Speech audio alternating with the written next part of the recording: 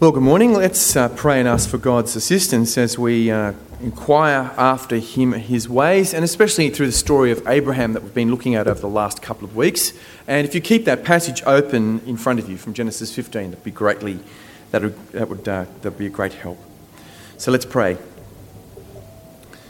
Give us grace, O Lord, not only to hear your word with our ears, but also to receive it into our hearts and to show it forth in our lives for the glory of your great name. Amen. God, are your promises true? It's one thing to believe the promises of God when your life seems blessed. At those times, I don't know about you, but for me, the presence of God seems to sparkle out of the very pavement beneath your feet. God seems palpable. You can touch him almost. You feel like he's around you and he supports you, that he's there. You are talking to him and he seems very, very real. But then there's those times when everything in your experience seems to say the opposite. It denies that God is good and true to his promises. 20 years ago now, when I held the lifeless body of my stillborn nephew Jonathan in my arms, God seemed pretty absent. It seemed like a cruel and unfunny joke to have played on my dear sister to rob her of her firstborn. She and her husband are to this day faithful followers of the Lord Jesus Christ, and I think it's just true of those who would know them would back this up. I think they want nothing more than to serve Jesus Christ. But on that day, I felt like asking, what good has come out of it? Where was God in this God-forsaken moment? How could we be sure of the reality of God at that time when the world seemed so dark? When the Word of God is confirmed by our experience, believing in God's promises is not so hard. But when the Word of God and our experience clash, when they seem misaligned, we begin to doubt the Word of God because our experience seems so much more there for us, so much more real, so much more, we think, trustworthy. Now, this was Abraham's experience too. He had heard, you might remember from a couple of weeks ago, he'd heard the word of God when he was 75 and childless and living in a distant city from the promised land which he was later to inherit. And he was told then by God, something somewhat out of the blue, we know not the context of it or how God spoke to him, that he would have a great inheritance, that he would be blessed by God, and that he would have many descendants in a new land. It was an incredible promise, and looking at the aged body of Abraham, only a promise that God could make. Abraham and Sarah were, to put it delicately, past the age of making babies, even by mistake, if we're to be honest.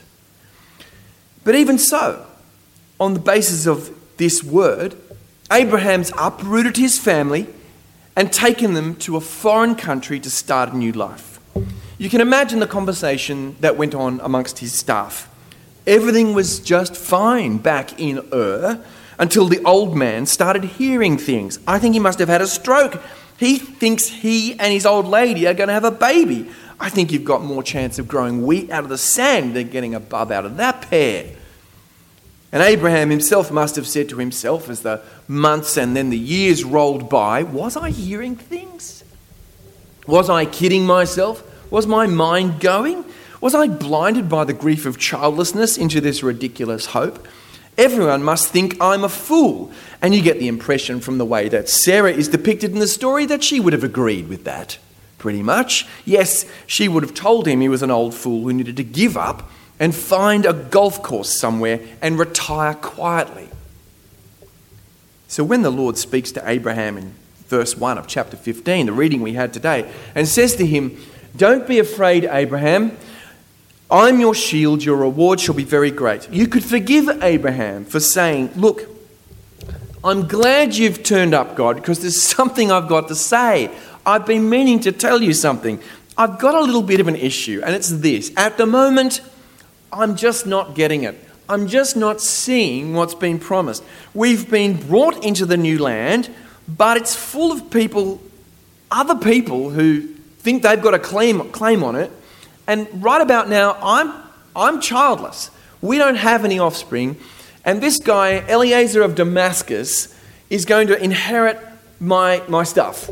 He's really the next in line. That's it. How do I know that your promises are true? How do I know that you mean what you say? What's the plan here? Because I've been patient and you aren't delivering. What can you do to guarantee it to me? And perhaps in our own ways, we've all said this to God at some time or another. You might be saying this to God right now. There may be something in your experience that really feels like it just doesn't fit with the God who makes these extraordinary promises. Temptation and sin aren't being conquered in your life and you feel helpless to change, maybe even overwhelmed. You don't feel forgiven even though you are, even though you've been told that you are. You certainly don't feel it. You feel deeply lonely. And you've been faithfully obedient to God in your personal life, and yet He hasn't provided for you the life partner that you've been expecting. Or maybe you've suffered a bereavement or that diagnosis which just seems to get worse as trip to the doctor follows trip to the doctor. Where, God, are you? What's the plan? Because I'm not seeing it. One of the great things about the Abraham story is how normal Abraham is. You can really identify with him. His faith, and he's supposed to be a great exemplar of faith, his faith is full of doubts. There's plenty of cracks in it. He's the great example of faith, and yet his faith has questions. He wrestles with the dissonance between what God promises and his experience in the here and now. He is impatient with God just as we are. But what is God's response to Abraham? Well, the key for this morning is a particular word that comes up in verse 18. It's a really special, crucial Bible word, a word that really shapes the Bible itself. It's the word covenant. The word covenant. Another word for covenant is testament, and in fact you could call the two parts of the Bible the Old Covenant and the New Covenant. It's that crucial a word. It's that significant. And that's the word we find used in verse 18 here in our passage. What is a covenant? It's an unusual word that we do use we do use that word in non-biblical settings, but it's an unusual word nonetheless.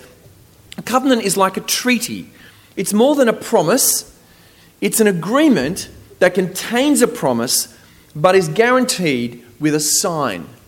It's an agreement that contains a promise but it's guaranteed with a sign. We make agreements like this all the time and we symbolize them. When we have a wedding, we match promise and sign. We stand here, we say, I will, and then we exchange rings.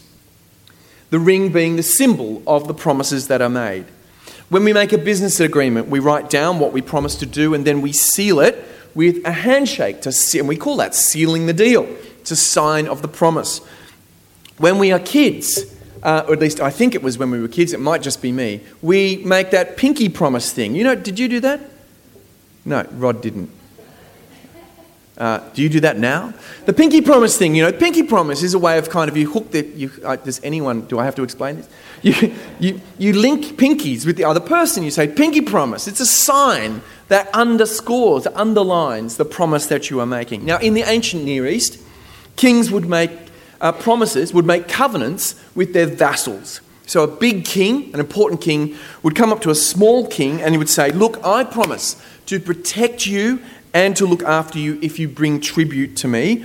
And then to seal this covenant, to ratify it, they used to cut up animals into halves, and both parties would walk through the creases as a sort of dramatic sign that they were bound together in the covenant. And that's what covenants do. They limit what you are intending to do in the future because you're saying, I'm going to do this and not that, and I'm now bound by that. And that's the power of a promise that has become a covenant. It binds the person making the covenant. It ties them to their word. God makes a huge promise to Abraham. He takes him out into the night sky. There's no light pollution back then. Shows him the stars and says to him, count those stars. Of course, Abraham can't. You can't count those stars, he says. You have no kids yet. But, says God, I made the stars of the heavens. I made the stars of the heavens. Like them, your children will be countlessly many. Abraham believes God. But then just after this, he starts to question him again. How can I know God? And so then there's this strange, unearthly ceremony that we heard about that God and Abraham perform. The 5 carcasses, the heifer, the ram, and the goat. It's as if, Abraham just had them handy, pulls them out, cuts them in half, as if that's an easy thing to do. I don't think it is. It would be an extremely messy, you'd know what you were doing. You'd know you were actually involved in a very important thing because death had occurred. There was blood. The pigeon and the turtle dove were there. And as night falls, then Abraham falls into the sleep. And in his dream, God tells him the story of his many descendants, that they will live in Egypt for a time, but then come back to the land of Canaan, the promised land. And then in the gathering darkness, Abraham could see this strange scene to add to the strangeness of the scene that was already strange. A smoking fire pot and a blazing torch appear and go between the pieces of the animals. What's all that about? The fire was the presence of God himself passing between the cuts of meat to say, I am making a covenant with you, Abraham. I am sealing the deal. You might remember the cloudy, fiery pillar from the Exodus that symbolized, or was in fact, the presence of God for the people. Here again, that fire is the presence of God going between the pieces of meat, saying, here I am making a covenant with you. I'm binding myself to you. I'm not just stringing you along here, Abraham. I will commit myself to you. I'm in it for real. It struck me thinking about this that we don't think of God binding himself to us. We think about it the other way round. We think really that God is, first of all, the deliverer of commands, and he issues the laws and the precepts and the statutes that bind us. He makes the rules. We are stuck with them. He takes away our freedom, and he remains free to be who he is. But that's not how it is in the Bible at all. In the Bible, God is the one who is utterly, spectacularly, uniquely free. But who in his freedom commits himself to us. Here we have God binding himself to human beings. God is not bound by anything. Does God answer to the chairman of the board? Is there some executive committee that God has to front each month and provide a report to? Well, of course not. Is there some parliament or constitution to whom he is subject? Not at all. And yet, God, who from his genius for free creativity made the stars of the heavens themselves, he says to Abraham, he comes to human beings and says, for your sake, I will commit myself. I will restrict myself and limit myself. I here make a pact with you. I will do this, and I won't do the other. This is the response to Abraham's question to God. Do you really mean what you say? Can I trust you, or are you hoaxing me? That question, which we have as well, God says to that, I not only mean what I say, I will give you a sign that I mean it. I'm going to put some skin in the game. That word covenant, it comes up again in the New Testament, the New Covenant, when Jesus, the night before he died, talked about his body and blood as signs of the new covenant. A new covenant that God is making with humankind. As with the covenant with Abraham, God commits himself to human beings for their sake, in love. He is present with them, just as God was present for Abraham. Where is God then? God is here among us. And though he's not obliged to, he's committed himself in flesh and blood to us. he has become one of us. God binds himself to us. So what are we to do? How are we to respond to the promising and covenanting God? Well, what does Abraham do?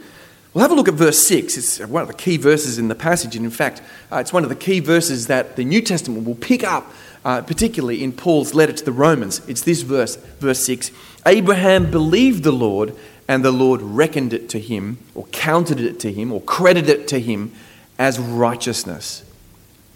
In other words, Abraham had faith in what God said. He believed him. That word belief, faith, trust, they're all the same in the biblical languages. Abraham believed God. He took him at his word. It's how promises between human beings work, of course. When we believe a promise that someone makes, we attach ourselves to it. We belong to it as much as they have bound themselves to that promise. We have attached ourselves to it as well. We believe that that's the future reality that will happen, and so we act as if it will be our future, which is why broken promises are so deeply disappointing to us. Once, when Simon was aged about 9, we were in London and we had to go home and just couldn't go and see an exhibition that was on in the Science Museum that day. It's just the end of the day and the other kids were tired and we needed to go home, and there was this great exhibition, and I said to Simon, I promise, I did, I promise that we'll come back to this exhibition on the Antarctic, I think that was it, and we'll see it. And so Simon happily came home, and of course the exhibition closed before I could keep my promise. And let me tell you, Simon has never forgotten it. He reminded me of it this week. His faith in me had been sadly disappointed. But faith in God does not disappoint us. See what it does for Abraham. It was reckoned to him as righteousness. That is, by trusting in the promises of God, Abraham received the blessing of right standing with God. He discovered as he bound himself to God by faith that God had attached himself to him, that he had been bound to God in this remarkable contract, this covenant. Now, we find it hard to understand this thing called faith and belief. We try and make it something more special than it is. It's a very ordinary thing that we have every day in all sorts of ways. We sometimes talk about faith as if it's a moral virtue, like patience or kindness. And I talk to people and they'll say to me, "Oh, you're a minister, of course. It must be easy for you. I don't have your faith. I just don't have that." As if they were saying, "I don't have your patience or kindness or generosity. It's just not something I have in me." Or the other way we think about it is we think of it as an intellectual thing, particularly when we use the word believe to mean faith. We talk about believing certain propositions, like I believe in God becomes something like I believe that water boils at 100 degrees. But Abraham helps us to see that biblical faith is not believing something, but believing someone. It's not believing something, it's believing someone. It's the kind of faith you have when you believe that your father will take you to a show because he says he will. It's personal and it's ordinary. You have faith, you and I have faith all the time in all kinds of things. It doesn't take a particular sort of super spiritual person to have it. The other thing about this story of Abraham and his faith is this. You notice that he has faith, but that he still questions God. He still stuffs up, makes mistakes, and he makes terrible mistakes, in fact.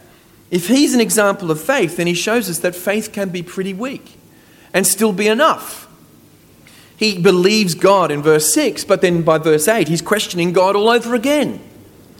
And I think that's very important for us to know, especially if you here today are a bit of a skeptic or a bit hesitant, or even today feeling that becoming a Christian is something that is out of reach. I know there are people who come to St. Mark's who would say, "I come, but I don't identify as a Christian yet. It just seems too far off for me. Faith seems too high a standard." Look at Abraham's faith. It was enough to have him accepted by God. It was credited to him, reckoned to him as righteousness. It was enough for him to be called righteous, though he was in every way a mess. In the next chapter, he and his wife will be grabbing a slave girl called Hagar to make her pregnant in their impatience with God to get things done. Now, this is not to go easy on Abraham for his doubts and failings, or to go easy on us for our doubts and failings and say they don't matter, but it does tell us that even the faith of Abraham with his doubts and failings is enough to attach him to the powerful promises of God. And so for you and I today, you may be filled with doubts and misgivings. You may be aware of your own failings. You may doubt your own strength to cling to God's promises. People always say to me, I'm not a very good Christian. When we read the story of Abraham, we discover there's no other sort.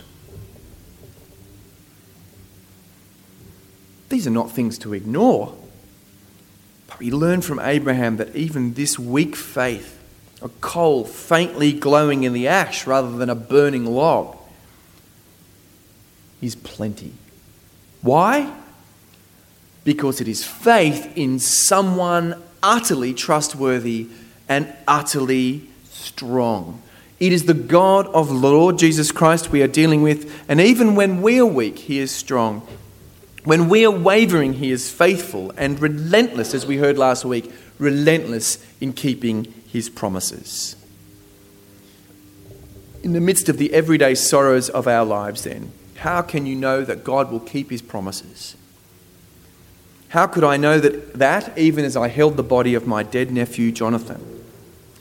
Now, what we always want, of course, is some inner experience of God firsthand that will make us believe. Some incontrovertible proof internally, some experience that will change everything. And that's something that our culture prizes in particular. In our day and age, we prize experience as the foundation for every belief. We say, does it feel true? Do you know it in your heart? Or, I know this is true because I just know that it's true. I just know. We demand, then, that God show us a sign that isn't simply out there, but's in here in my experience. But the problem is, as we find out in the story of Abraham and in our own experience, is that experience isn't as solid as we think. Experience comes and goes.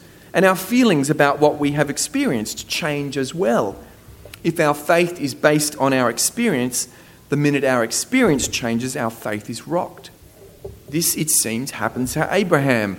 But what did he learn here? And what are we to learn? Firstly, God's character is good. God is the Lord, the compassionate and steadfast God, slow to anger, abounding in mercy and steadfast love. His character is good. But secondly, his track record of keeping his promises is good. That's why we have the whole of the Bible, so that we can see that over time God keeps his promises to his people. But thirdly, God has put his name on the line. God has put some skin in the game. God has made a covenant, binding himself with human beings. If you need a sign of this covenant, go out at night and look at the stars and remember God's word to Abraham. So shall your descendants be. And know that by faith there are millions of spiritual descendants of Abraham. Children of Abraham by faith. Millions. But there's another, even more powerful sign. The sign of this covenant is the cross of Jesus Christ. Jesus bled for this sign. He's made a huge down payment to show that he means it. God has, in the death of his Son. So, be like Abraham and cling to God for dear life. Cling to him whether life seems amazing or it seems bleak. Believe him because of who he is. And despite everything, his word is true. Because he is true, and nothing that happens to you will change that.